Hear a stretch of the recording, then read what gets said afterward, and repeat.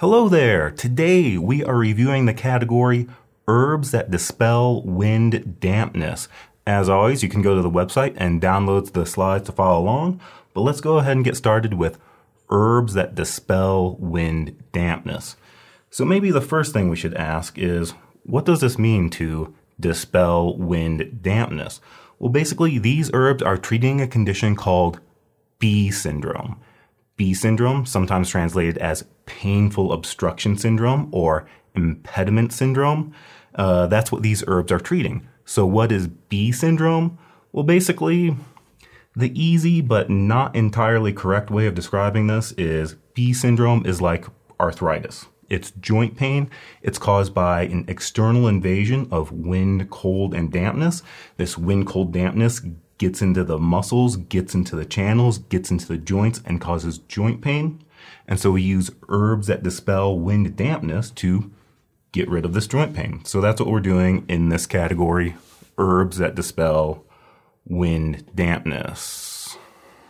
So herbs that dispel wind dampness, and like we said, these are treating a condition of bee syndrome. So we really could just unofficially call this category herbs that treat bee syndrome. But the way we treat bee syndrome is by dispelling this wind dampness. So what is bee syndrome? So in Chinese, it's called bee zheng. Zheng just means disease or syndrome. So bee syndrome is often translated as impediment syndrome or painful obstruction syndrome. And we say that this is a condition, we usually say joint pain, and we often describe it as being similar to arthritis, either osteoarthritis or rheumatoid arthritis. And so it's just painful, maybe swollen joints. But when we say bee syndrome, we can also include things like low back pain, sciatica. We can actually also include things like numbness and tingling, or weakness, or even spasm and contraction due to a wind, cold, damp pathogen. So, but basically we're talking about joint pain. So this bee syndrome is caused by an external invasion of wind, cold, and dampness. So this wind, cold, damp pathogen invades the body from the outside. It gets into the skin, muscles, channels, and impedes or obstructs the flow of qi through the channels, causing pain. That's why we say painful obstruction or impediment syndrome for bee syndrome. Now, this is not entirely correct, though, when I say, it impedes or obstructs. That's why they call it impediment. That's just something I kind of made up.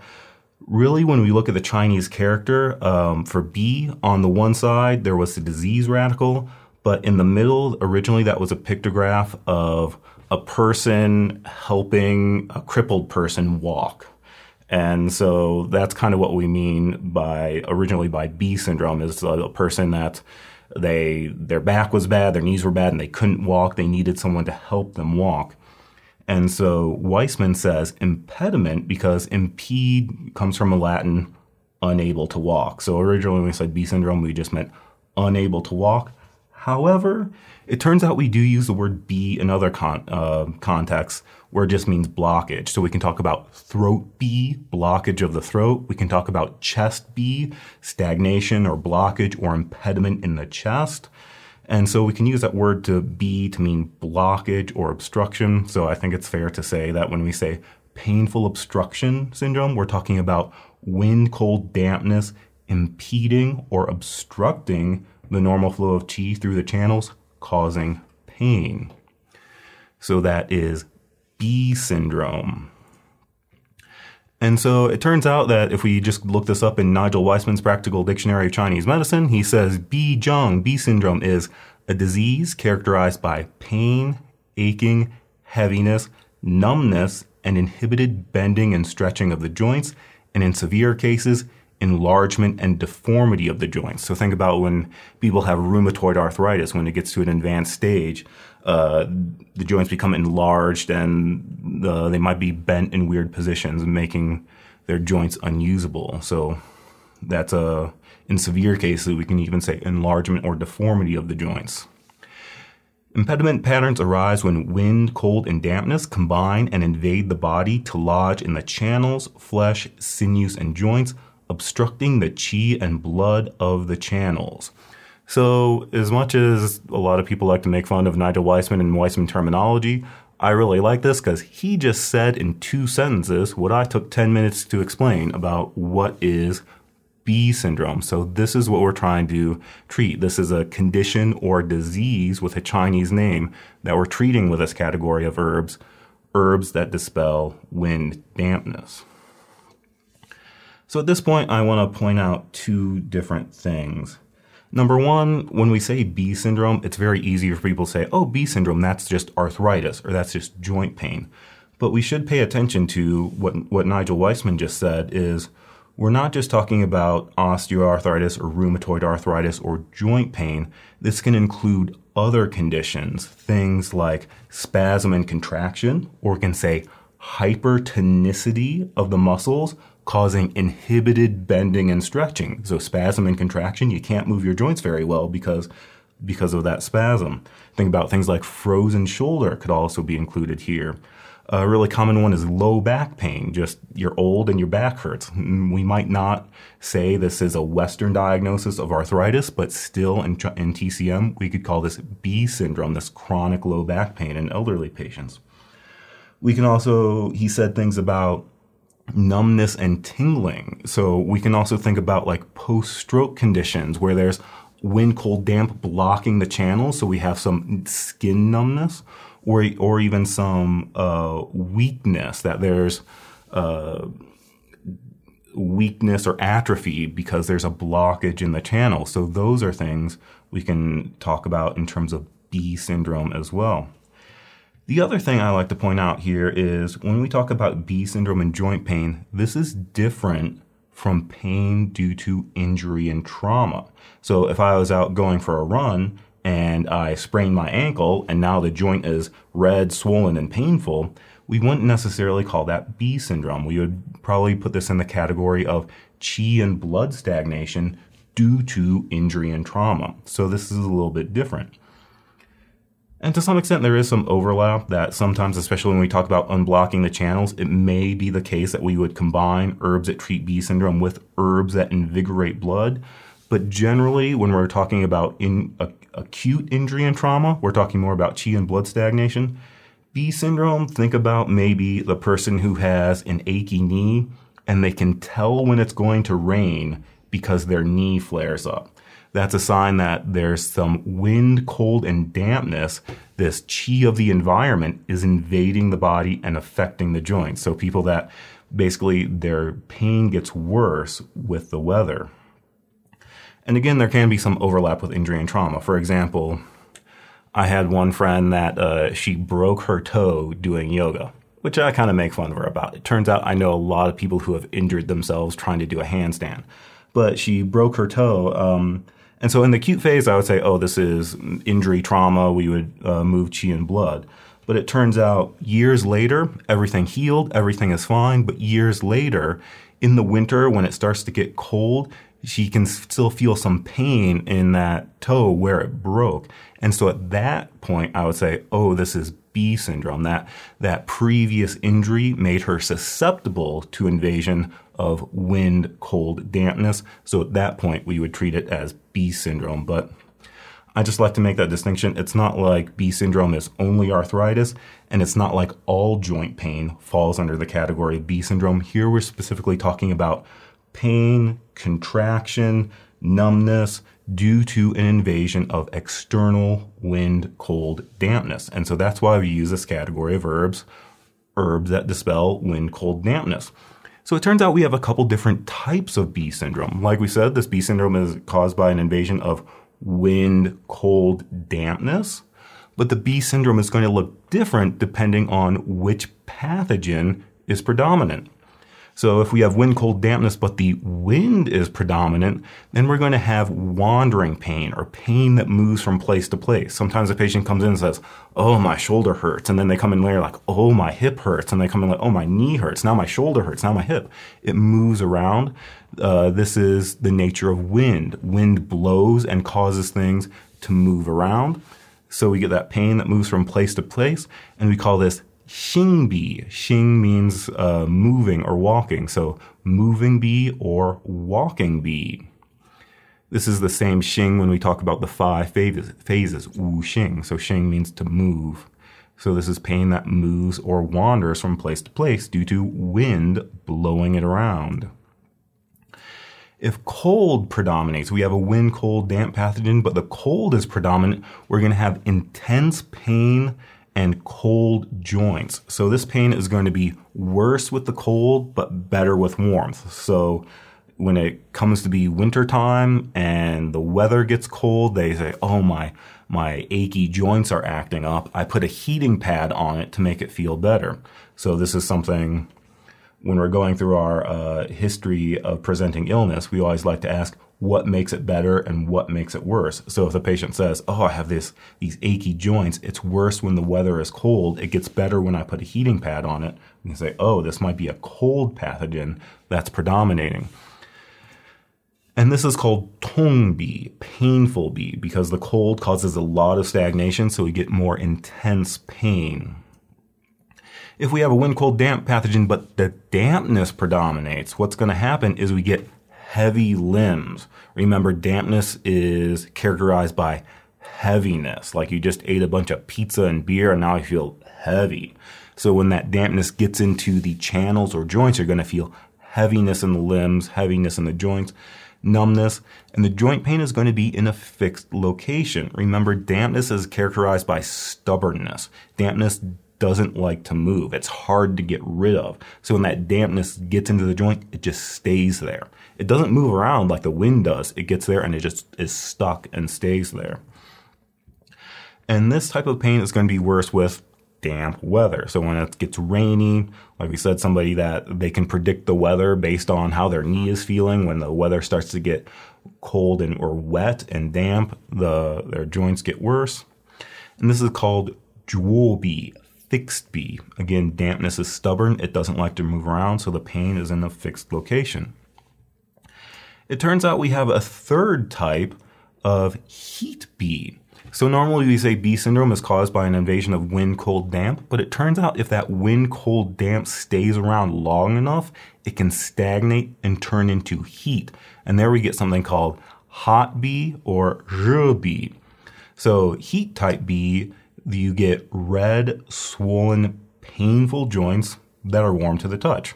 Basically, this is heat B, so you get signs of heat. Redness is heat, warm to the touch is heat. Think about rheumatoid arthritis. Usually the joints are warm to the touch.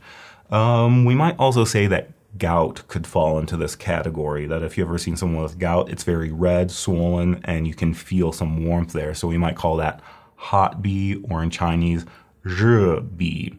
So these are the types of B syndrome that we can see. And so as we go through these herbs, we're going to see that certain herbs are better for certain types of B syndrome. So that's something we'll want to pay attention to. Is this herb better for wind type B syndrome, xing B, where the pain moves around? Or is this herb better for hot B, where we have symptoms of heat? So that's something we'll want to pay attention to with these herbs. So how do we treat this B syndrome? Well, it turns out we have a few different strategies we can use to treat B syndrome. One is we can dispel wind, cold, damp. Basically, we have this wind, cold, damp pathogen blocking the channel, so we need to get rid of it. We use the acrid flavor to disperse it or dispel it, and we're just saying, wind, cold, damp, you get out of here. We're dispelling it and sending it away. So that's one way, is this pain is caused by wind, cold, damp. We're going to get rid of that wind, cold, damp, usually using the acrid and bitter flavors to get rid of it. But another way we can do it is by unblocking the channels and relaxing the sinews.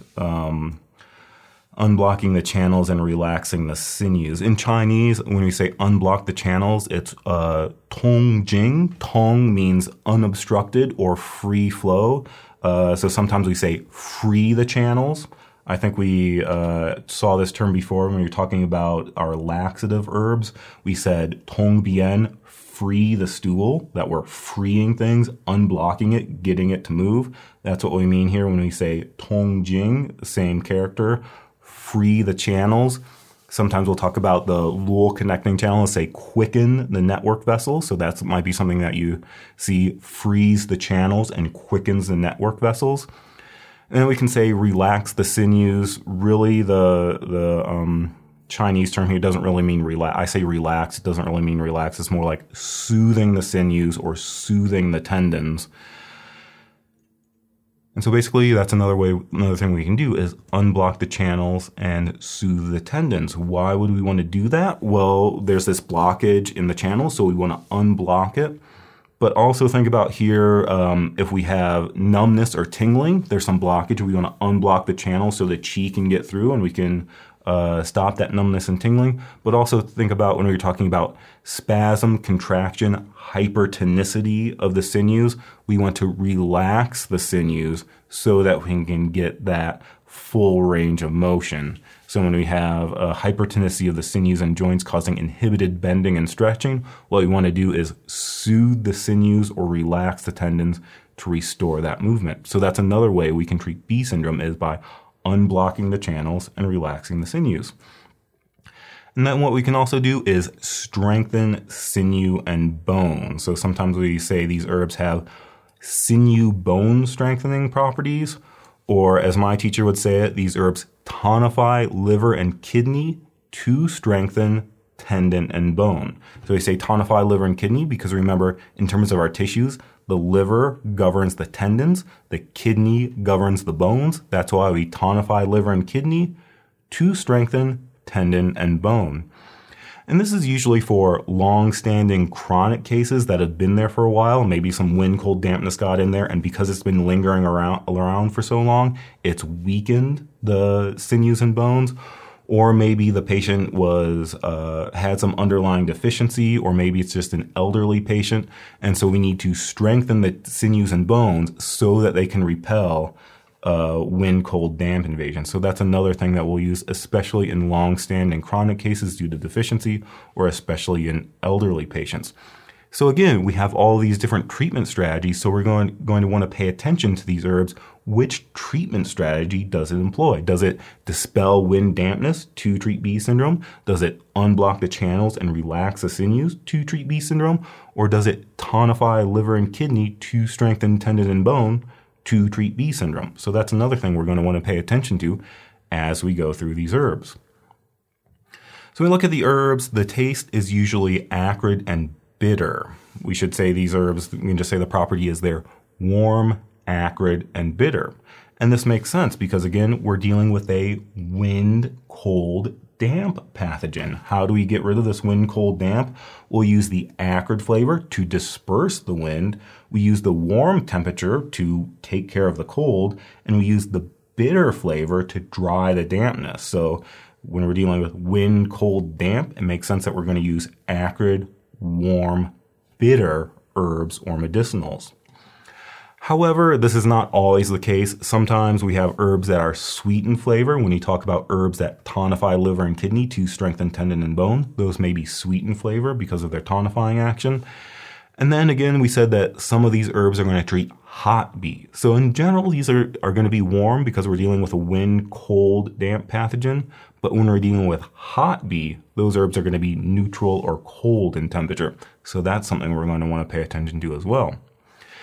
The entering channel for these herbs tends to be the liver and kidney. So again, you can think about tonifying liver and kidney to strengthen tendon and bone. So those are the tissues we're dealing with. Or maybe another way we can think about it is we're talking about joint pain. And the joints are the places where the sinew and bone come together. So when we want to get to that sinew and bone level, or we want to get to this pathogen that's hiding at the level of the sinews and bones, we need to use the liver and kidney channels because the liver is associated with the sinews, the kidney is associated with the bone. So these herbs tend to enter the liver and kidney channels. In terms of cautions and contraindications, most of these herbs are warm, acrid, and we can say aromatic in nature. That means they tend to be drying. And normally that's what we want because we're dealing with wind, cold, dampness. We want our herbs to dry out that dampness, but we do have to be cautious in cases of dryness or yin deficiency or overuse of these herbs may cause some dryness. So that's something we'll want to be careful of. And the main action of these herbs is they treat B syndrome. So again, an invasion of wind, cold, damp joint pain, inhibited bending and stretching, or even some numbness tingling due to a external invasion of wind, cold, damp. One thing I forgot to put on here, so I added it at the last minute, is many of these herbs can be soaked in wine and taken as a tincture. And this is especially convenient when we're talking about like chronic low back pain. If we're trying to tonify the liver and kidneys to strengthen tendon and bone, that's something that might take a while. You might have to be taking these herbs for months before, as you slowly build up strength in the tendon and bone. So rather than trying to boil a decoction every day, it might be convenient that you can soak these herbs in alcohol and just take a drink from the vat every day. The other thing we can think about is, if you remember back to the very beginning when we talked about the preparation of herbs, we talked about powder, different ways we can prepare herbs to change or enhance their effects. One of the things we talked about was preparing herbs with alcohol or preparing herbs with wine. And what we said is when we prepare them with alcohol, it enhances the herb's ability to invigorate blood, it treats joint pain, and it alleviates pain. Well, when we said that the alcohol is good for alleviating pain and treating joint problems, really what we meant is this alcohol dispels wind dampness to treat B syndrome. So that's one of the actions of alcohol. So it makes sense that we can use alcohol in that way, kind of as an additional herb to treat wind dampness. So some of these herbs we can either make a decoction and then we might add a little bit of alcohol as we drink the decoction. Some of the herbs we might grind them into a powder and then swallow them with warm alcohol to enhance that effect of going to the liver channel and dispelling wind, cold, dampness. Or we can soak the herbs in alcohol and make a tincture and either drink it or apply it externally to the joints. But that's something we can say is that alcohol also has this action of dispelling wind dampness, so that we might see that come up a little bit when we talk about treating B syndrome. So we get into the actual herbs. It turns out there's a couple different ways we can organize them. When we're looking at Bensky, he just gives us one long list of herbs that dispel wind dampness or one long list of herbs that treat B syndrome. And there are like 12 or 14 herbs here, and that can be kind of confusing. So it turns out there are some other books that organize them a little bit differently. If we look at Nigel Weissman's Concise Materia Medica, he breaks it up into 3 subcategories. We have wind, cold, damp dispelling medicinals, wind, damp, heat dispelling medicinals, and wind, damp, dispelling, sinew, bone strengthening medicinals. So you can always tell it's Nigel Weissman when it's like the longest translation you can think of. But basically, he's dividing these herbs up into 3 categories: herbs that treat wind, cold, dampness, herbs that treat hot B or heat type B syndrome, and herbs that strengthen the tendons and bones. So this is one way we can divide them up, depending on temperature and whether they tonify. And so this can be good to know, because this is something as we go through these, we'll want to pay attention to the temperature. So when you look at herbs like Qin Jiao Sang Zhi Shi Xian Sao Hai Tong Pi, it's good to know that these herbs are going to be neutral or even cold in temperature because they treat hot B. Notice that Han Fang Ji is in this category. Now, when we learned Han Fang Ji, Bensky puts this in the drain dampness category. So we learned this category in our herbs that treat Lin syndrome, that promote urination to drain dampness. But it turns out another function of Han Fang Ji is it also treats hot B syndrome. So it turns out other books, including Nigel Weissman's Concise Materia Medica, actually put Han Fang Ji in this category, herbs that treat B syndrome. So you should remember that Han Fang Ji, Stephania tetrahydrix, also treats hot B syndrome. So this is one way to divide up these herbs. Do they treat cold B, hot B, or do they strengthen the sinews? Another way we can do it, in the Chen and Chen Chinese medical herbology and pharmacology, they also divided up into 3 categories, but instead of temperature, they divided up by treatment strategy. So you have wind, damp dispelling, and pain relieving herbs. So these are herbs that dispel the pathogen, and they're also very good for treating pain conditions. Then we have wind, damp dispelling, and channel and collateral opening herbs. So these are herbs that unblock the channels and relax the sinews to treat B syndrome. So these are herbs that are good for contraction, spasm, hypertonicity due to tight sinews, or some numbness or lack of range of motion due to blockage of the channels. And then we have wind, damp, dispelling, and tendon and bone strengthening herbs. So these are tonifying herbs that tonify liver and kidney to strengthen tendon and bone. And so this is the one that I like, that instead of dividing it up by temperature, we can divide it up by treatment strategy. However, the way I do it a little bit differently, just because this is the way that my Chinese teacher taught me. This is the way that he learned it in China, and so this is the way I always present it, because it's the way he presented it. And it's the same thing. We're dividing it up by treatment strategy: herbs that dispel wind damp, herbs that unblock the channels and relax the sinews, and herbs that tonify liver and kidney yin to strengthen tendon and bone. It's just that from Chen and Chen, we kind of moved around a few of them. So you can see that I think the main ones are, I have Sanjia and Qinjiao in the unblocking category, and they have Sanxia and Qinjiao in the dispel wind damp category. And I have Haitong Pi in the dispel wind damp, and they have Haitong Pi in the unblock the channels. So it's a little bit different, but it's still kind of the same idea. And it kind of turns out we can have a discussion about these herbs, but it kind of turns out that there's some overlap here, and they kind of do both things. So on the one hand, we can kind of say that we have all these different ways to categorize them. Maybe we should have just gone with Bensky and just said, oh, there's one big list, because we have different options in terms of categorizing them. Even some of these herbs, there's some overlap. Do they unblock the channels, or do they dispel wind damp, or do they do both? There's some overlap. But I still think it's a little bit easier to do it this way, where we divide it up into category based on treatment strategy.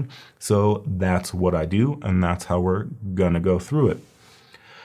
I guess the other thing I should say is kind of disclaimer, I'm not really great, or I'm not really super comfortable with these herbs, mostly just because maybe this is something I don't treat, but also when we get to formulas, it turns out we don't have a lot of formulas with these herbs in them. So that makes it a little bit harder for me to say what stands out about these herbs. So if I'm not very good at these herbs, that's why. But if you're someone who plans to specialize in something like sports medicine, where you're going to have these injuries, you're going to have people coming in saying like, oh, I got this knee injury from high school that acts up every time the weather gets cold, it's probably a good idea to know these herbs. So you'll want to know some of the intricacies of these herbs. We'll want to know things like what type of bee syndrome do they treat? Is it wind bee, cold bee, damp bee, hot bee? Do they go to a special area? Some herbs are better for the upper body versus the lower body. Some herbs are better for the extremities. And then we'll want to know by which way are they treating the bee syndrome? Are they dispelling the wind, cold, dampness? Are they unblocking the channels and relaxing the sinews? Or are they tonifying liver and kidney to strengthen tendon and bone? So let's go ahead and get into the herbs, starting with Du Huo Angelica pubescentus radix. Du Huo Angelica pubescentus radix. So Du Huo is in our first category of herbs that dispel wind dampness to treat bee syndrome. So we see it has this acrid, bitter flavor to disperse or dispel or expel the wind dampness out of the body. And what we should say about Du Huo is it's especially useful for the lower body. And here when we say lower body, that includes the low back. So Du Huo is going to be used very commonly for this low back pain due to wind dampness. So Du Huo, especially good for the low back and legs. So maybe you can remember this because we learned another herb with huo in the name called Qiang Huo. This was in the warm acid release the exterior category. Back in the very beginning, we learned Qiang Huo, and we said this herb also treats bee syndrome, but Qiang Huo is better for the upper body. So maybe this is a way you can remember it. Qiang Huo is for the upper body. Du Huo is for the lower body. And this one we have to be very careful that it can be very drying in nature, because especially if we're using this herb long term, we have to worry that this might dry the patient out because we're using this acrid bitterness to take care of the dampness. If we use this long term, it can dry the patient out. Turns out Du Huo can also release the exterior for just an exterior attack of wind cold, especially when we have an exterior wind cold attack with signs of dampness, like heavy limbs, fatigue, sleepiness, things like that. So again, we can bring up the similarities between Du Huo and the other herb we learned, Qiang Huo, Notopterygium rhizomus radix, from the warm acrid release the exterior category. We say that Qiang Huo promotes sweating to release the exterior, especially for dampness, like joint pain, body heaviness, sleepiness. Turns out Du Huo also releases the exterior for wind cold attack with dampness. Qiang Huo treats B syndrome, wind cold damp B syndrome, especially in the upper body. Du Huo treats wind cold dampness, especially in the lower body. So both of these herbs have Huo in the name. They have similar functions. Maybe some difference is that Qiang Huo treats the upper body, Du Huo treats the lower body. Turns out we can use the two together. When you use together Du Huo plus Qiang Huo, we call that R Huo, the two Huos. Then we can treat B syndrome anywhere in the body. So that's Du Huo. We can also say it treats Shaoyin headache and toothache. And Shaoyin headache is splitting headache deep in the brain and stretching into the teeth. So maybe you can think that Shaoyin involves the kidney involves the bone, so the headache is going to go into the bones, which the closest bones are your teeth. Kidney also has something to do with marrow, and the brain is a sea of marrow, so when you have a Shaoyin headache, it's going to the brain. So Du Huo, we talked about different herbs treat different types of headache when we talked about like Baizhi treats Yang Ming headache, things like that. Now we know that Du Huo treats Shaoyin headache, which may or may not be very common. So that's Du Huo. If we look at the taste and temperature, like we said, this is warm, acrid, and bitter. We're dealing with a wind, cold, damp pathogen. So we use acrid to disperse the wind, warm to heat up the cold, and bitter to dry the dampness. So so those are properties of Du Huo, warm, acrid, and bitter. And the name of this herb, Du Huo, means independent existence or self-reliant existence. Apparently, the reason it has this name is because it has a very strong stalk that is not affected by the wind. So if the wind tries to blow it down, Du Huo will stand upright, and that's why I say it's independent or it's self-reliant. It's not easily shaken by the wind. I don't know if that really, if that means anything, but maybe you can think about Du Huo standing strong against the wind. And so that's why if you have an external invasion of wind, cold, dampness, your spine will be as strong and upright as Du Huo standing against the wind. I don't know if that made any sense, but we try sometimes. Next is Wei Ling Xian Clematidis radix. Wei Ling Xian. Wei Ling Xian is also in the subcategory of dispelling wind damp to treat B syndrome. And for this one, we can say it's especially useful for pain conditions. We might even go so far as to say that we can use Wei Ling Xian like a pain reliever. But if you remember when we talked about those categories, when we looked at Chen and Chen, they named this category herbs that dispel wind dampness and relieve pain. So here we have Wei Ling Xian has a specialty of treating pain conditions. It turns out it's so good for pain, we can use it for like knocks and falls, which I believe is Nigel Weissman's way of saying injury and trauma. So even if it's not due to wind, its pain relieving function is good enough that we can use it for knocks and falls, not just an external invasion of wind, cold, dampness. And this is one that we can use it as a single herb, grind it up into powder, swallow it with wine, and that's how we can enhance its pain relieving effect. I'm not sure if I've had this discussion before, but we have to say, when we say swallow with wine or prepare something with wine, Really, wine is just our translation of the Chinese word jiu. Jiu we can translate as wine, but really just means alcohol. And so it turns out in Chinese, we can divide our alcohol into two broad categories: huangjiu, yellow alcohol, and baijiu, white alcohol. Huangjiu is fermented alcohol, so it has a alcohol content of like 6 to 12%. Baijiu, white alcohol, is distilled alcohol, so it has a much higher alcohol percentage, like 40 to 50%.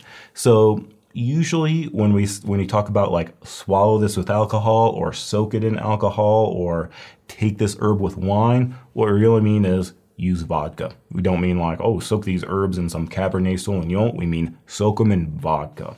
So with this one, when we say swallow with warm wine, we probably mean like rice wine, and it might be a really strong wine. So I suppose you could drink this with a glass of Chardonnay, or you could take a shot of vodka with your Wei Ling Xian. Another interesting feature of Wei Ling Xian is we say it softens fish bones. This is for small fish bones lodged in the throat. And so I guess this is the thing that happens. Maybe I just buy different types of fish. I've never had this happen, but I suppose with some types of fish, there will be little bones in there. When you eat the fish, those bones can get stuck in the throat, and you'll just have something stuck in your throat forever, and you can't get it out. Well, it turns out that you can, if you have this problem, you can take Wei Ling Xian to soften the fish bones. I think usually we take it with vinegar and brown sugar. And this is kind of interesting that some people say, like this Wei Ling Xian, it doesn't actually dissolve the fish bone. Really what it does is it relaxes the muscles of the throat so that the fish bone is easier to swallow. So that's something maybe you can remember about Wei Ling Xian, is it relaxes the throat and makes bones easier to swallow. And we can make a Manjingza joke at this point. So that's Wei Ling Xian. We can also say it transforms phlegm for focal distension. Again, that's distension that's focused in the epigastrium. So just phlegm, thin phlegm in the thin mucus in the middle jiao. Not sure how important that is. So Wei Ling Xian, maybe something we should point out here is besides being warm and acrid, it's also salty. And so we could say that it's salty because it breaks up some accumulations with the phlegm and that the salty flavor, that's what it does. Or we could just say the salty flavor softens hardness, so it's softening the fish bones is its salty flavor. So that's Wei Ling Xian. Again, what I would remember about this is it's good for bee syndrome, especially for pain. So think Wei Ling Xian dispels wind dampness, and it's good for pain conditions. And if you want to remember relaxing your throat to swallow bones, that might also be kind of fun and maybe useful in some context. So Wei Ling Xian, the name means awesome spirit immortal.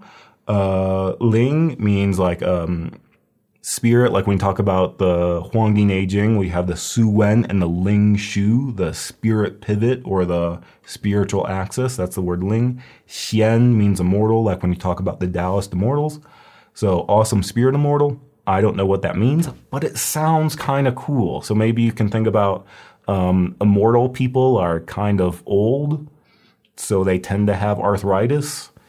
And they tend to choke on bones, I guess. So that's Wei Ling Xian, Clematidus radix. Next we have Hai Tong Pi erythrinae cortex. Hai Tong Pi erythrinae cortex. So with Hai Tong Pi, we say this one dispels wind damp and unblocks the channels to treat bee syndrome. So this is one that my teacher put in the expel wind damp category, but Chen and Chen will put it in the unblock the channels category. Turns out it does both, so we can put it in either one. So some things we could say for this is that it's especially for the low back and knees. So again, this is a lower body one like Du Huo. These are especially good for the lower body, low back and knees. And when we look at the temperature, we see it's neutral in temperature, so we can use this one for both heat and cold conditions. So if we looked at that Nigel Weissman category, he puts us in the hot bee category because this one is neutral in temperature, so it can be used to treat either cold bee or hot bee. So that's something we should pay attention to. When we said hot bee, we're talking about red, swollen, painful joints that are warm to the touch. And it turns out gout might also fall into this category. So Bensky will specifically say that high tone P can be used to treat gout. So that might be something that's good to know. Also promotes urination to treat edema, especially for superficial edema under the skin. Again, P means skin or bark or peel. So this happens very frequently when we have things that it's the skin of the plant. It treats edema under the skin. So I think we saw this before with things like Shengjiang P, ginger peel, is good for promoting urination to treat edema under the skin. It's the skin of ginger, so it's good for the skin. When we talked about Fuling, we had Fuling P, the skin of Fuling, is for edema under the skin. And here we have another one, Hai Tong P is good for edema under the skin, or we can just say Hai Tong P makes you pee. And then finally, we can say that Hai Tong P kills parasites. And here when we say parasites, we're not necessarily talking about internal parasites like roundworm, tapeworm, pinworm. Here we're talking more about external parasites. And by that we mean like fungal infections and itchy skin. So for fungal infections, scabies, I had to look this up. Scabies is a rash caused by microscopic mites burrowing into your skin and other skin type of conditions. So we can say kills parasites, or maybe we should say kills parasites and relieves itching. It's good for itchy skin. So that's another feature of Hai Tong P, erythronoid cortex. But again, what I remember about this one is it treats bee syndrome. It both dispels wind dampness and unblocks the channels. It's especially good for the lower body, just like Du Huo. And we should pay attention to its temperature. It's neutral in temperature, so it can be used for both heat and cold conditions. As for the name Hai Tong P, I think there's just Hai Tong is just the name of the plant. I think Hai Tong means like ocean tree or sea tree, and that's just the name of the plant. P means peel or skin or bark. So it's the bark of this plant. Hai Tong P, erythronoid cortex. Next we have Hu Gu, tigress os. Hu Gu. This is tiger bone. Now, obviously, we do not use tiger bone. In most books, this has been moved to a separate category. In Bensky, this is a category called obsolete substances. So if you open your Bensky, in the very back, we have this section, and this is for herbs that are either so toxic we don't use them anymore, or they contain some controlled substances, so they're illegal and we don't use them anymore, or it comes from an animal or an endangered species that we don't use it anymore, so we call it an obsolete substance. But I still do like to mention this just for historical and educational purposes. I'm not saying anybody should ever actually use tiger bone, but we just like to talk about it. So Hu Gu, tiger bone, this is one that it dispels wind damp to treat bee syndrome. But here we specifically say it seeks out wind. This is a term we use in Chinese. It seeks out or tracks down wind. So we use this in a certain context to mean that we're not just gently expelling the wind or trying to disperse it. What we're saying is this herb will actually go into the body and it will seek it out. It will track down the wind in order to eliminate it. And so this is saying something that this is very powerful at getting rid of the wind.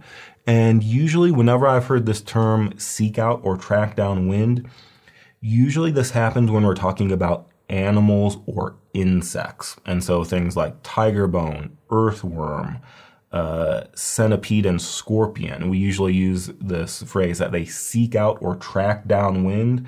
So that's just saying something about how powerful these are in terms of getting rid of the wind dampness. We can also say this one tonifies liver and kidney yin to strengthen tendon and bone, especially for atrophy conditions. And so basically, this is like a very basic doctrine of signatures. You want to strengthen the bone? Use a bone. What kind of bone you should use? The most powerful bone you can find, tiger bone. And so again, this is something that we don't use. This is marked as an obsolete substance. We don't use it anymore.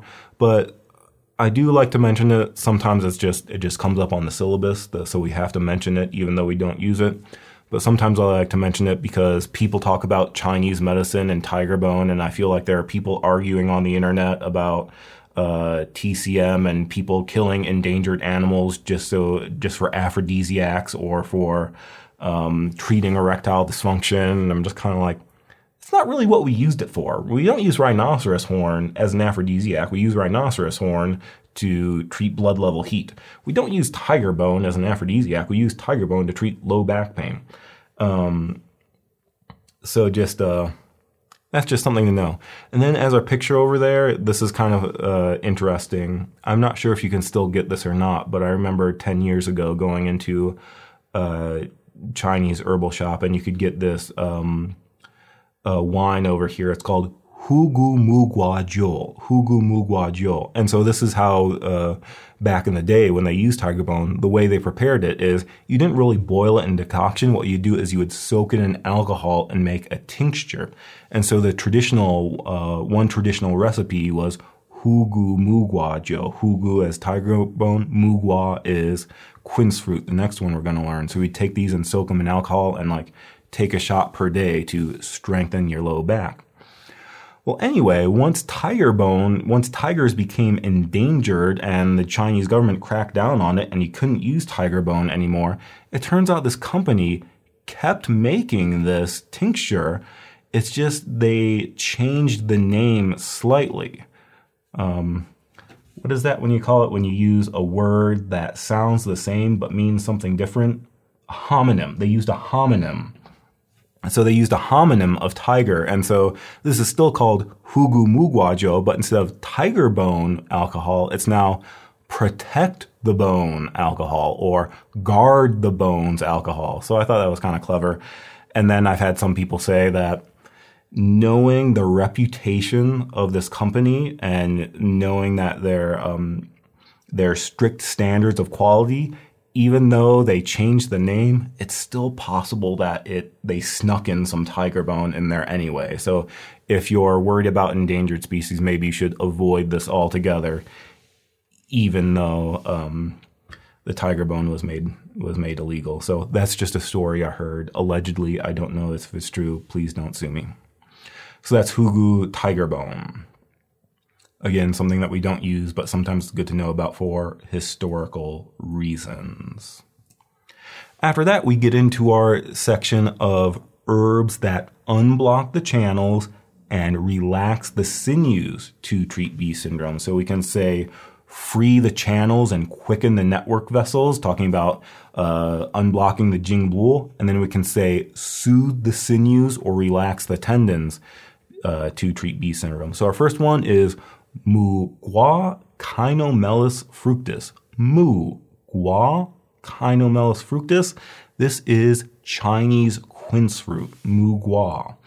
So Mugua relaxes the tendons and unblocks the channels to treat B syndrome. So what this means is we're treating things like spasm and cramping.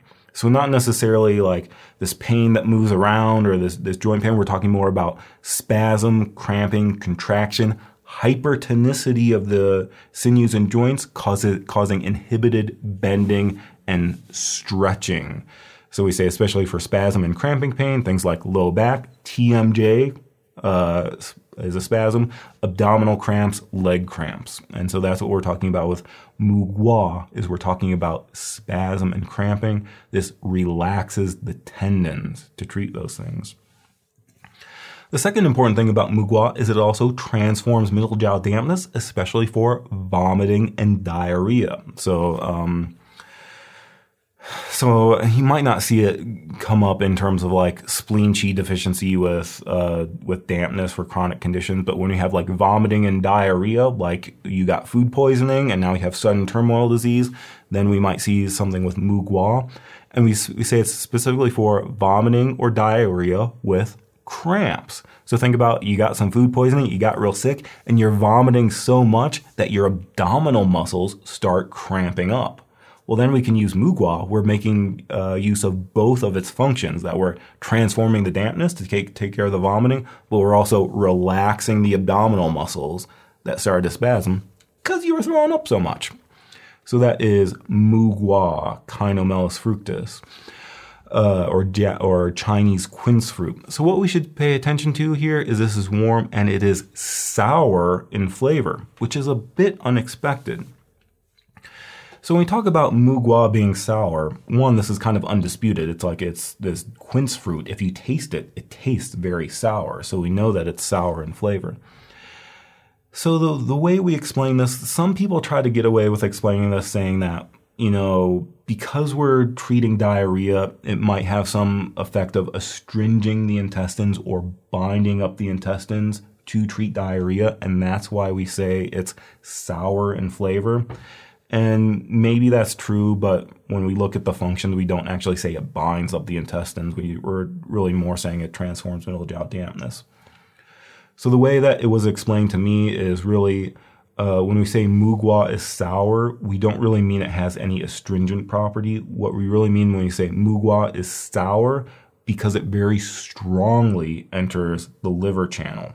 That sour is associated with the wood phase and the liver. So Mugwa is sour because it strongly enters the liver channel to relax the sinews and relax the tendons. So that's why we call it sour in flavor. We don't really say it's astringent or binds the intestines, even though it does have something to do with diarrhea.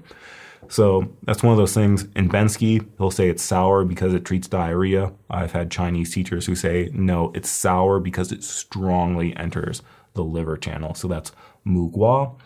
The name Mugwa, mu means wood. So Mugwa is wood melon. So mu means wood or tree. Same as when we talk about the 5 elements or the 5 phases. So maybe you can remember Mugwa, mu means wood, and so that's why this herb is sour in flavor, because sour is associated with the wood phase. And also Mugwa, mu means wood, it enters the liver channel. This herb strongly enters the liver channel to relax the sinews, relax the tendons, to treat spasm and cramping. So that's Mugwa, Cynomellus fructus, Chinese quince fruit. Next we have Tsan Sha bombicus feces. Tsan Sha bombicus feces. This is silkworm feces. Turns out silkworms are really important, and they're important in China because they made silk, and I think they named an entire trade route after silk. But it turns out silkworms are very important. That we'll use the trees that the silkworms are on. We'll use actual silkworms, and where it's so important, we even use silkworm feces. Who was the first person to try that? I don't know, but it turns out it does have medicinal properties. So when we talk about San Sha, silkworm sand or silkworm feces, dispels wind damp to treat bee syndrome. So this is one that Chen and Chen put this in the dispel wind damp and alleviate pain. I put it here in the unblock the channels and relax the sinews because it does both. And it's also very convenient to talk about Mugwa and San Sha together because they have very similar functions. So we can say it dispels wind damp to treat bee syndrome, or it unblocks the channels and relaxes the sinews. When we look at the kind of things it treats, we can see that it actually does both. So it's not just for this dispelling wind to get rid of joint pain. It's also used for spasm and things like that as well. So I think it's fair to say that this relaxes the sinews. But maybe we could say one of its specialties is it's good for rashes and itchy skin due to wind dampness. So you have this wind dampness. Maybe it didn't get all the way down to the joints. Maybe it just lodged in the skin, and now you have rashes, itchiness, and skin lesions. Turns out silkworm feces can help release that. But similar, like we said with Mugwa, San Sha, it turns out also transforms middle jiao dampness for vomiting and diarrhea with cramping. So when you have this condition of you're vomiting so much, you got stomach cramps, you have diarrhea so bad, you got stomach cramps, turns out we can use Mugwa and San Sha together to treat this cramping. So with San Sha, I would say we should know that Mugwort and Sancha are very similar. They both relax the sinews, treat B syndrome. They both transform middle jiao dampness. But Sancha, we can maybe say one of its specialties is releasing wind dampness from the skin to treat this itchiness. As for the name Sancha, it literally means silkworm sand. So sha means sand, like when you do gua sha, you're scraping someone with a spoon. That means sha means sand. So Sancha is silkworm sand, but that's just a very poetic way of saying silkworm feces. Turns out nobody wanted to say silkworm poop, so they said silkworm sand instead to make it sound more poetic. So that's Sancha, silkworm sand, or silkworm feces.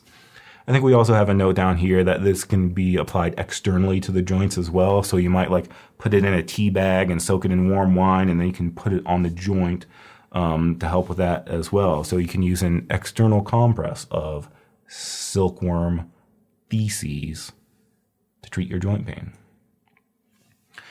Next is Qinjiao gentiani macrophyli radix. Qinjiao.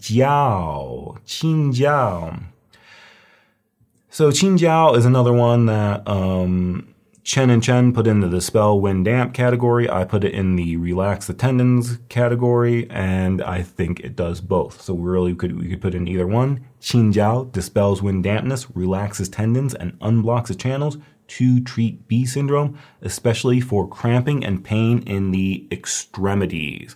So we had some herbs that are better for the upper body, some herbs that are better for the lower body, some herbs that are better for the low back. Turns out Qinjiao is best for the extremities. I say especially for frozen shoulder. This is actually something I haven't found in the book, but it is something that my Chinese teacher mentioned. So I think that's interesting. So I like to put it in there, especially for frozen shoulder.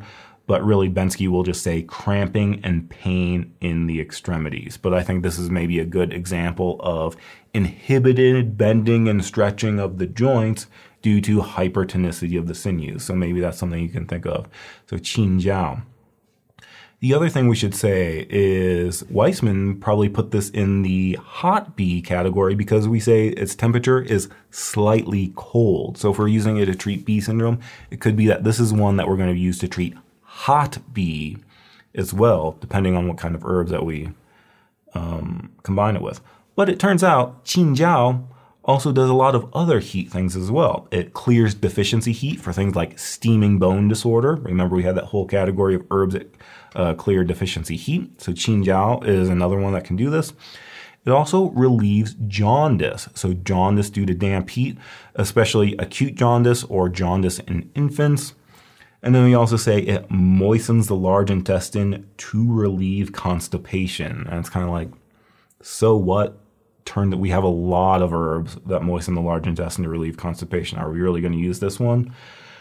Maybe not. I think kind of the point here is what we said before is most of these herbs are very drying in nature. So we have to be worried about the acrid and bitterness of these herbs drying out the patient if we use them long term. What we're saying here is Qinjiao is not that way. Qinjiao is not a drying herb. It actually has some moistening qualities. So we might use this herb to offset some of the drying nature of some of these other herbs that are acrid and bitter. So that's maybe what we mean by Qinjiao. So again, when we look at the temperature, it's slightly cold. So we might use this for hot B syndrome. And then notice it enters the liver and gallbladder channels because we're talking about jaundice. Now, the interesting thing about Qinjiao, what I would remember is it's slightly cold and it's good for all these type of heat conditions, not only for hot B, but it's also good for deficiency heat and for damp heat jaundice. And this is maybe a little bit weird, but when you look at the Latin name, Gentiani macrophyli radix, it turns out that sounds very similar to another herb we learned, Long Dan Sao. Remember Long Dan Sao we learned in the damp heat category, herbs that clear heat and dry dampness. So Long Dan Sao was Gentiani radix. Well, here we have Gentiani macrophyli radix. Now, it turns out I don't know a whole lot about botany or naming plants or anything like that. So I'm not sure if these two plants are actually related or not. I just know that one is gentianite root, one is large gentianite root. So they sound kind of similar to me.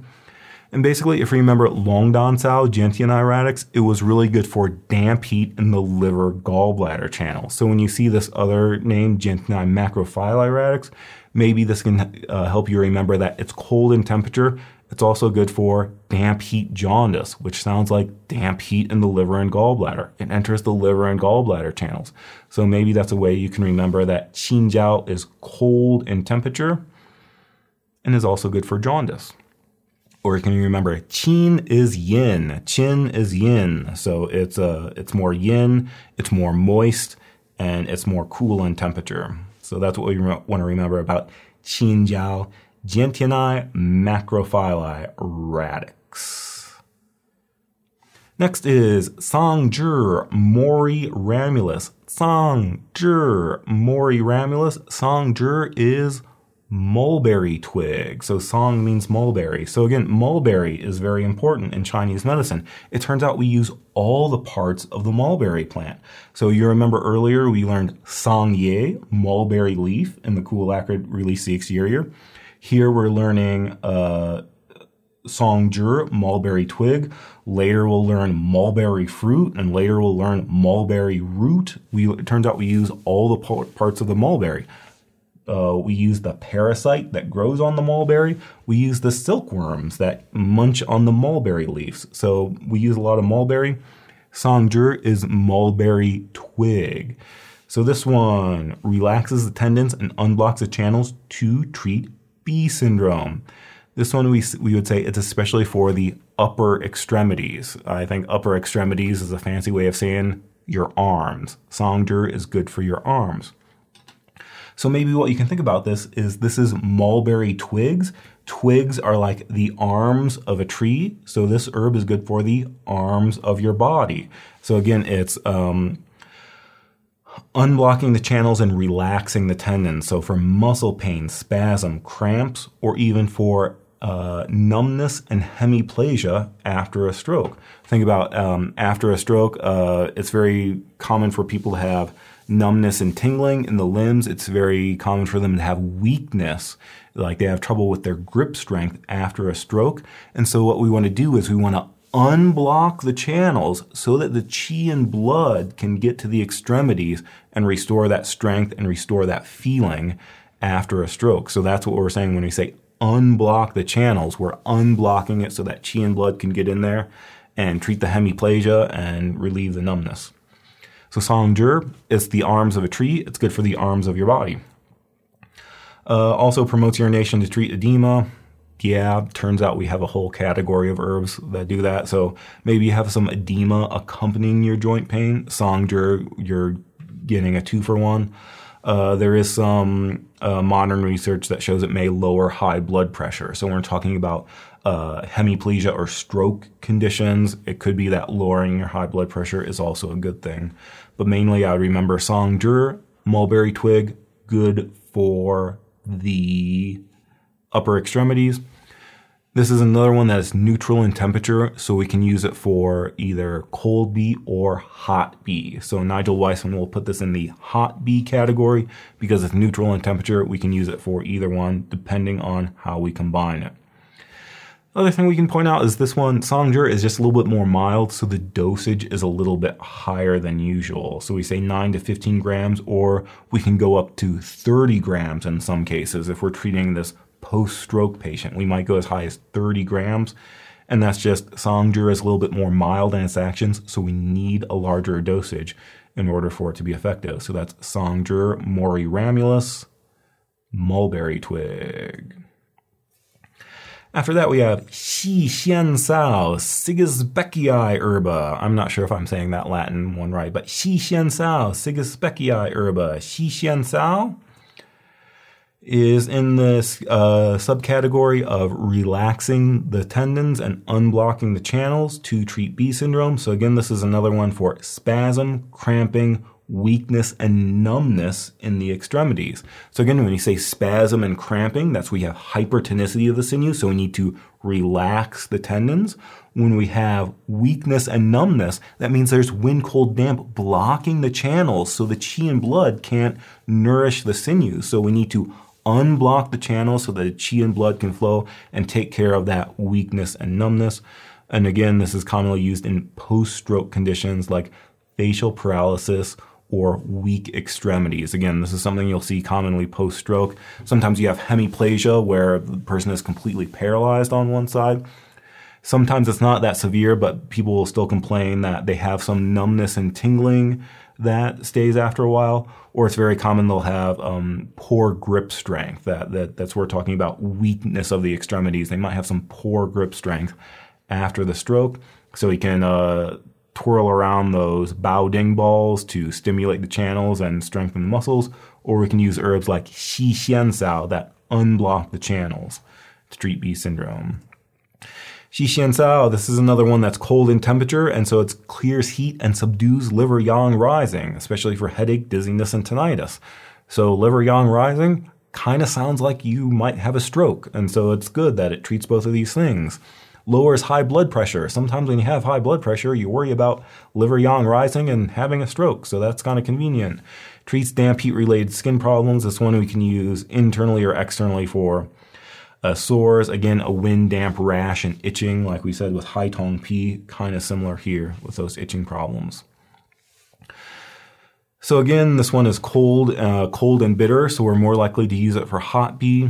And this one, the way I think about this one, this is again going to be kind of weird, but I feel like Xi Xian Sao sounds a lot like Xia Ku Cao. So if you remember, in the drain fire category, we learned this herb Xia Ku Cao, Prunelli spica, and had some of the similar functions. It was clearing heat, but it was clearing liver heat. It was good for liver yang rising. It was good for lowering high blood pressure. And so that makes me think of Xi Xian Sao. It's good for liver yang rising. It's good for high blood pressure. And when you talk about B syndrome, it's good for these post-stroke conditions where we either have spasm cramping or we have weakness and numbness in the extremities. So Xi Xian Sao, for some reason I think of Xia Ku Cao, both of them entering the liver channel. So if that's really weird, maybe you just have to remember Xi Xian Sao is good for, it's cold in temperature, so it's good for hot B, good for liver yang rising. High blood pressure is kind of like liver yang rising. And it's good for spasm, cramping, weakness, numbness, because we're relaxing the tendons and unblocking the channels, quickening the network vessels.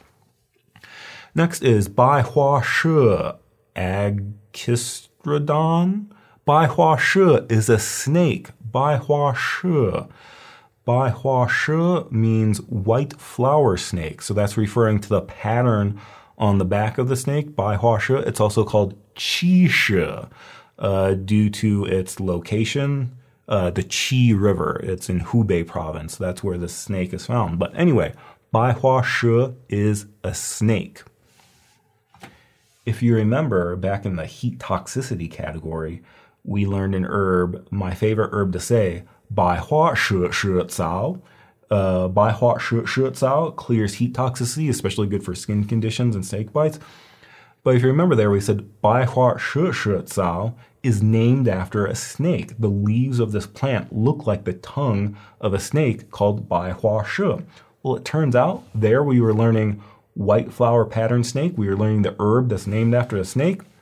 Now we're learning the actual snake, Bai Hua Shi. How about that?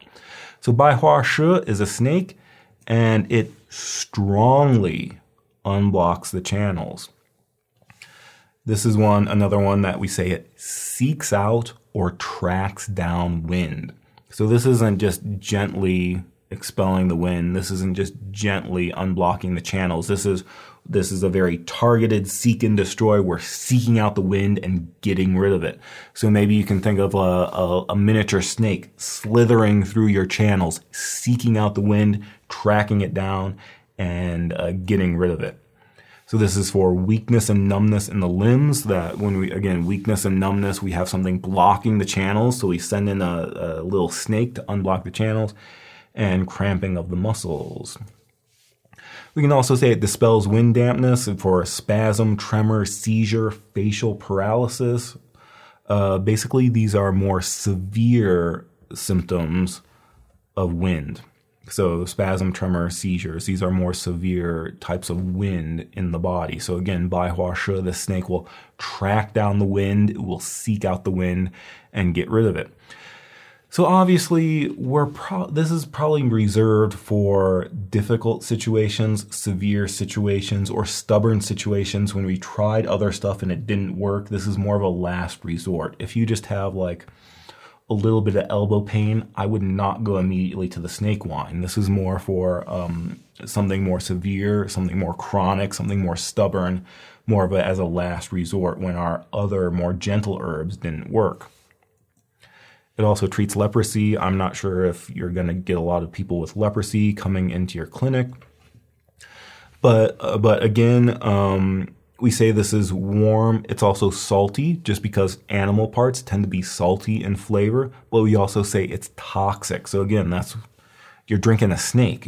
You wouldn't want to use that for just anything. This is more of a last resort. And this is one, Bensky says 3 to 9 grams in decoction.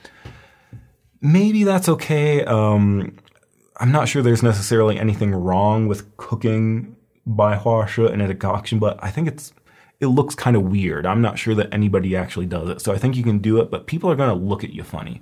Really, the way to take Bai Hua Shi is you would either dry it up, grind it up, and put it in a pill, or I think the more common one is you soak it in alcohol. And again, we say best used in tincture or wine. When I say wine, I don't mean like a Cabernet Sauvignon. That's only like 12% alcohol. You're going to get weird stuff growing in it. When I say soak it in wine, I mean like vodka, something stronger that will disinfect that snake that's sitting in there. So that would be the way you would take it, is probably soak it in wine and then drink the wine instead of boiling it in decoction.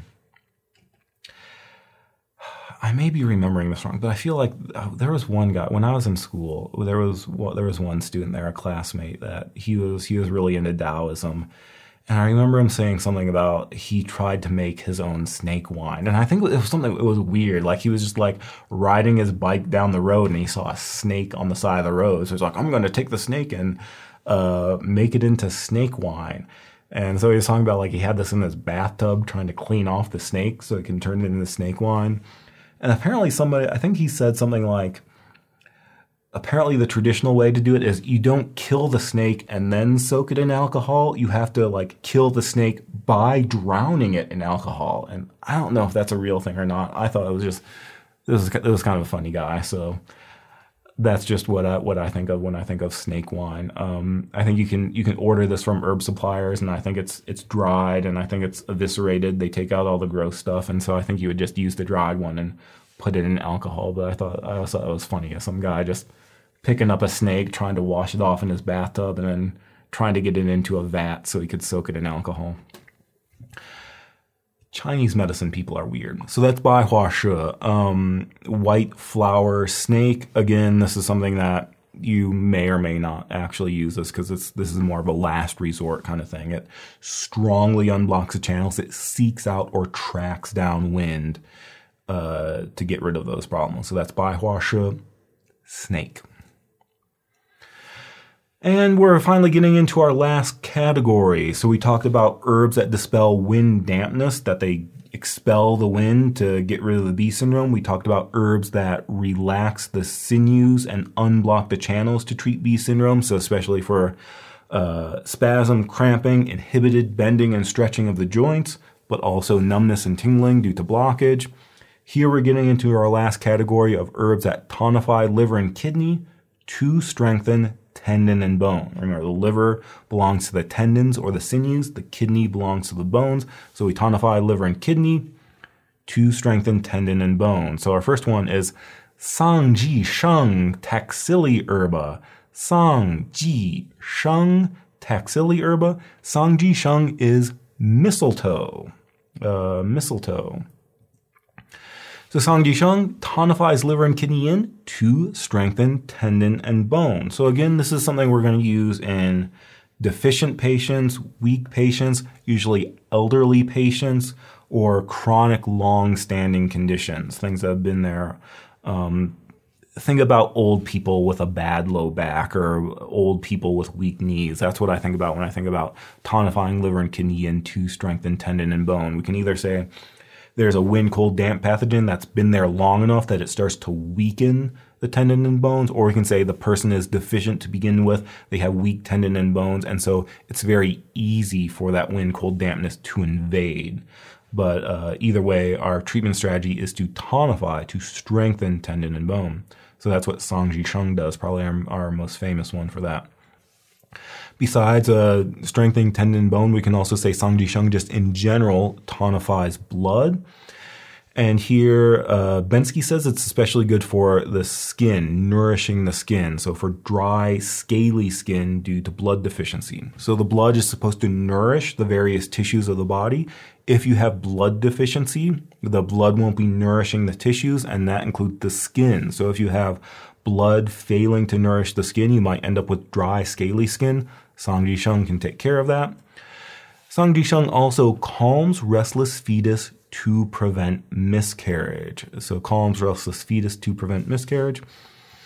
I think we talked about a couple of these so far. When we say calm restless fetus, we're talking about there may be some excessive movement or excessive kicking of the fetus. There may be some bleeding during pregnancy, or there may just be a history of miscarriage, that you might have a patient that it's very easy for them to get pregnant, but it's very hard for them to carry all the way to term. That I've had some patients that they get pregnant very easily, but at month 4, they several times they've had a miscarriage. So it could be excessive kicking and movement where we worry about threatened miscarriage, or it could be a history of miscarriage that we want to calm restless fetus to prevent miscarriage.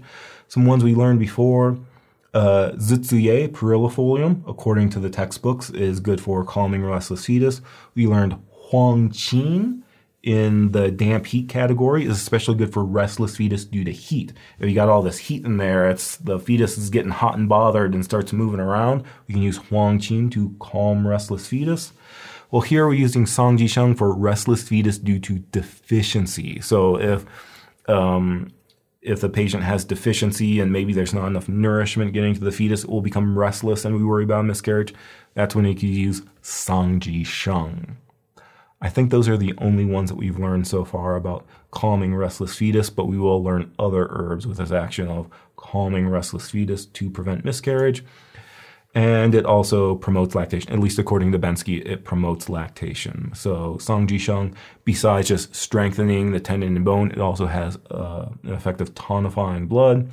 And we do have some modern research showing that it can lower high blood pressure and high cholesterol. So if you want to look more into that, the Chen and Chen book, Chinese Medical Herbology and Pharmacology, they tend to include some modern research, and you can look at the studies about that in the Chen and Chen book. But maybe what we should know about this is Sangji Sheng, it's in this category of tonified liver kidney yin to strengthen tendon and bone. So we know it's good for strengthening tendon and bone. And then maybe we can point out that it is sweet in flavor because it has this action of tonifying. So it's neutral in temperature and enters the kidney and liver channels because it's strengthening tendon and bone. And it's sweet in flavor because it tonifies. So that is Sangji Sheng. Taxili herba, Sangji Sheng is mistletoe. It turns out the name Sangji Sheng, Sang here actually means mulberry. Like when we talked about Sangzhi is mulberry twig, Sangji Sheng is mulberry parasite. So it turns out that mistletoe, the stuff that you hang up in Christmas and you kiss people under, is actually a parasitic plant. It's a parasite. It's a vine that grows on this plant and actually sucks the nutrients out of the plant. So Sangji Sheng is mistletoe, or it's a parasitic plant that grows on old mulberry trees. So that's something fun to think about during Christmas time. When we talk about the mistletoe, we're really talking about a parasite. So that is Sangji Sheng, mistletoe or mulberry parasite. And our last one is Wu Jia Pi Acanthopanacus cortex. Wu Jia Pi Acanthopanacus cortex. So Wu Jia Pi, again, strengthens tendon and bone. So we only learned 2 herbs in this category. Herbs that tonify liver and kidney to strengthen tendon and bone. Wu Jia Pi, we could say it's specifically good for children with motor development delays or for elderly patients with weak tendon and bone. So again, so we say it's especially good for 5 delay syndrome in children. This is something we talked about in the deficiency heat category. There's this term in Chinese, we can either say 5 delays or the 5 limpnesses or 5 weaknesses. And we're really talking about developmental delays in children, usually due to either parasites or malnutrition. We have things like delayed walking, delayed speech, delayed teething, softness or weakness of the vertex, like delayed closing of the fontanelles, things like that. We're talking about developmental delays in children. And so here we'd specifically be talking about motor development delays, that Wu Jia Pi can tonify liver, kidney, strengthen tendon and bone in the cases of those children with those delays, or for elderly patients that just have weak tendon and bones. Wu Jia Pi also promotes urination to treat edema, especially for edema under the skin. Again, Pi means peel or bark or cortex. It is the skin of the plant, so it's good for edema under the skin. Or you can think that Wu Jia Pi sounds like would ya pee. So Wu Jia Pi makes you pee. So yeah, that's all I would say. So as for the name, Wu Jia Pi literally means 5 additions bark. Wu means 5, like the 5 flavors or the 5 phases. Jia means plus or addition. We actually see that term come up in formulas a lot when you say like Jia Wei Xiao Yao San, it's Xiao Yao San with some additions. Or Jia Jian Wei Rei Tong, it's Wei Rei Tong with plus or minus.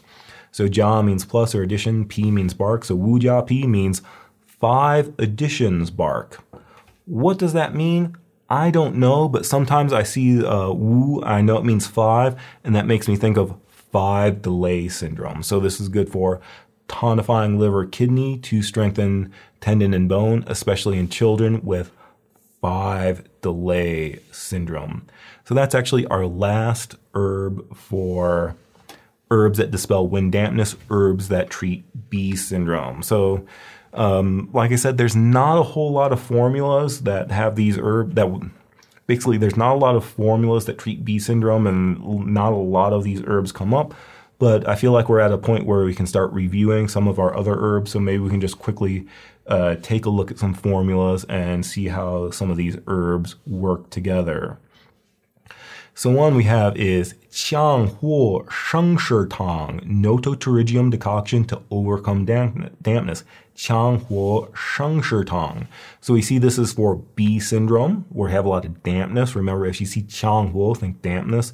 So heavy, painful head, body heaviness, back pain or generalized pain, stiff neck, difficulty rotating or bending the trunk. Remember we said like inhibited bending and flexing of the joints. And so this is due to dampness. So when you look at this, it turns out we have 2 herbs together, Qiang Huo plus Du Huo together. Again, sometimes we use this combination and we call it R Huo, the 2 huos.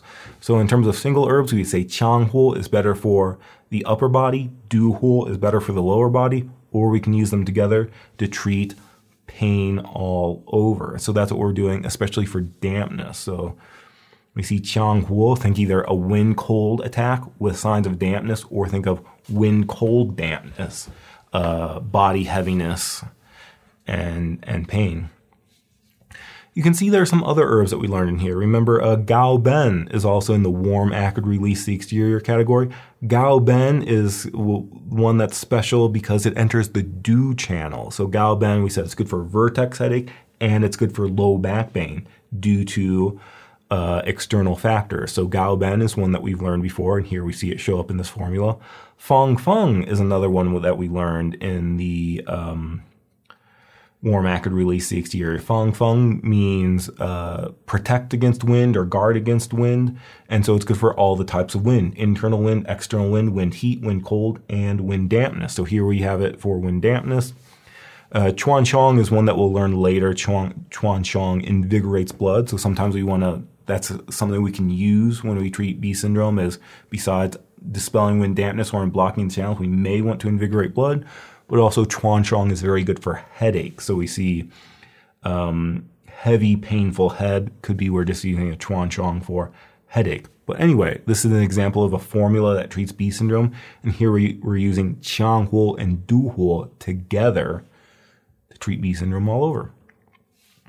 Another one we have is Juan Bi Tong, remove painful obstruction decoction. So if you got B, maybe you should try the formula remove B decoction. But really, this is for B syndrome, wind damp with some underlying qi and blood deficiency. So that's why we have some other herbs in here that are good for tonifying qi and blood. But again, it turns out we actually don't use any herbs. Like remove B decoction doesn't use any herbs from our category herbs that dispel wind dampness. We just use Qiang Huo. But again, Fang Feng is there. Some other blood invigorators there. Then we're tonifying qi and blood as well. But anyway, this is another example of we're using Qiang Huo to treat B syndrome. And notice here we say sensation of heaviness in the body, stiff neck, shoulder, and upper back. And so this is more for symptoms in the upper body. That's why we're using Qiang Huo for B syndrome in the upper body. Probably our most famous formula for B syndrome is Du Huo Ji Shang Tong, pubescent, angelica, and taxalis decoction. Du Huo Ji Shang Tong. So Du Huo Ji Shang Tong, the two main herbs are Du Huo and Sang Ji Sheng. So Du Huo means Du Huo, Ji Sheng means Sang Ji Sheng. And so this is for B syndrome with liver and kidney deficiency. So we have heavy and painful in the lower back and lower extremities. Again, this is Du Huo, so it's more like low back and low extremities. Weakness and stiffness, so that's why we're using like Sangji Sheng to tonify, because we have this weakness. Hypertonicity or immobility, aversion to cold, desire for warmth. Yeah, some other signs of deficiency, maybe paresthesias and numbness. So you can see here that we are using some of our herbs here. Du Huo to dispel wind dampness. Sangji Sheng to strengthen tendon and bone. Qin Jiao is there. That again, it kind of does both. It dispels wind dampness. It also unblocks the channels for, we were talking about paresthesia, numbness, and weakness. So it can unblock the channels and relax the sinews. Remember, Qin Jiao is the one that we also said it's not as drying as the other one. So when we're trying to tonify liver and kidney, we probably don't want to dry the person out. So we're using a less drying herb there. But then we have a whole bunch of other herbs. Remember, Xi Xin, we learned in the warm acrid release the exterior category. Xi Xin means thin acrid. It releases the exterior, it warms the interior, but we said especially for pain due to cold. So Xi Xin makes sense that we're using that here. Du Zhong is another important one for strengthening. This is very good for strengthening the low back. So Du Zhong is in the Tonify Yang category, but it also strengthens tendon and bone, especially in the low back. If you see Du Zhong, it's actually like a rubber plant, and so you can stretch it out and it looks like tendons. Huai Niu Shi means ox knees, so it tonifies liver and kidney yin to strengthen tendon and bone, especially for the knees. Niu Shi will make your knees as strong as an ox. And we have some other warming and tonifying herbs. So those are kind of our main formulas for treating B syndrome. And like we said, we didn't ever see Song Zhi in there or Shi Xian Sao or some other ones. So, but those are some formulas. So if we wanted to review, the slide is really small, so maybe go download it from the website. But Du Huo, Angelica pubescentis radix. Du Huo dispels wind dampness to treat B syndrome, especially for B syndrome in the lower body. When we say lower body, we mean low back, knees, and legs. So Du Huo, Qiang Huo is for the upper body, Du Huo is for the lower body. Weiling Xian, awesome spirit immortal. Weiling Xian is very good for dispelling wind dampness, very good for pain. This is the one you can grind it into a powder, drink it with alcohol, and it will make your pain go away. Hai Tong Pi, Erythrini Cortex, dispels wind damp. This is the one that it kills parasites. For dampness. Oh, that's not very descriptive. Also treats some itching. Hai Tong Pi makes you pee. I think this is one we could use for both hot and cold types because of its temperature. Hugu is tiger bone. We don't use it anymore, but if you want to strengthen your bones, they used to use tiger bone back in the day. Make your bones as strong as a tiger's. Mugua is Chinese quince fruit. Mugua relaxes the sinews, relaxes the tendons, so it's good for spasm, cramping, think like TMJ, cramping of the masseter muscle, cramping of the calves. It's also good for transforming dampness in the middle jiao, so vomiting and diarrhea. Put the two together, turns out it's good for abdominal cramps when you've been vomiting. So if you vomit so much your abdomen starts cramping, get some Mugua. Cansha, very similar. Cansha also has these actions of relaxing the muscles. It transforms middle jiao dampness, but it's also good for itchiness, skin rashes. Qinjiao, Gentianine macrophylla radix. Qinjiao, this is the one that the Latin name reminds me of Longdan Sao. So this one is cold in temperature. So it's good for hot bee. It also clears deficiency heat. It also treats damp heat jaundice. Sangzhi is mulberry twig. You can think that the branches of a tree are like the arms of your body. So Sangzhi is especially good for the upper extremities. And this is another one that we could use for maybe some numbness and tingling after a stroke. Xixian Sao, to me, sounds like Xiaku Cao. So again, it's cold in temperature. It's good for subduing liver yang rising. It's good for treating high blood pressure. And it's also, again, by unblocking the channels, it's good for post-stroke conditions, weakness, numbness, atrophy. Bai Hua Shi is a snake. It strongly unblocks the channels. Think about a snake burrowing through your channels, seeking out the wind. Sangji Sheng tonifies liver and kidney yin to strengthen tendon and bone. And maybe another important feature here is the calm restless fetus. Sometimes people like to ask a lot about which are the herbs that calm restless fetus. So Sangji Sheng, but besides strengthening tendon and bone, it also tonifies blood. And one of the things we said about that is it calms restless fetus to prevent miscarriage. Wujia Pi is another strengthen tendon and bone. Wujia Pi 5 additions bark. You can maybe think of 5 delay syndrome in children. So it's especially good when there's some motor development problems in children, or we just need to strengthen the tendon and bones in elderly people. Also makes you pee. Wujia Pi makes you pee. So that is all for our category herbs that dispel wind dampness or herbs that treat bee syndrome. Again, if you want to download these slides, they're available at tcmstudy.net under the Herbology 2 tab. There you can also download some flashcards that you can print out on 4x6 cards. There's also a practice test you can take. So those are up on the website at tcmstudy.net under the Herbology 2 category. As always, thank you to the Patreon members for supporting this channel, this website. These videos are made possible thanks to the support of viewers like you. So if you want to contribute to the Patreon, there are links in the description below of ways you can support the channel. You can join the Patreon, that's like a monthly subscription, or you can make a donation on Buy Me a Coffee, or you can, there are some other products you can buy down there. When we went through this category, we were kind of going through this in depth. We spent like an hour and a half talking about herbs that dispel wind dampness. So if this is your first time going through the herbs, this could be good. If you're trying to review for year ends or you're trying to review for boards, this was maybe a little bit too in depth. So if you want more of a quick overview of all the herbs, there's a course linked below, this single herb review course that is on Teachable for I think $39, and that goes through all the herbs, but it goes through them a little bit more quickly. That's more meant as an overall review. But we'll be doing these in-depth lectures here on the channel. So next time, I think we get into the herbs that transform phlegm and stop cough. So that's what we're going to be doing next time, is herbs that transform phlegm and stop cough. Also, what I've started doing is if you don't want to watch the video, if you just want to listen, I started extracting the audio from the videos, and they're also now available in podcast form. So if you're oot and a boot and you just want to listen to this and not have to see my face, you can also download this on podcast form, or it's available on the website. So that is it for this time. Thank you for being here. We'll see you next time.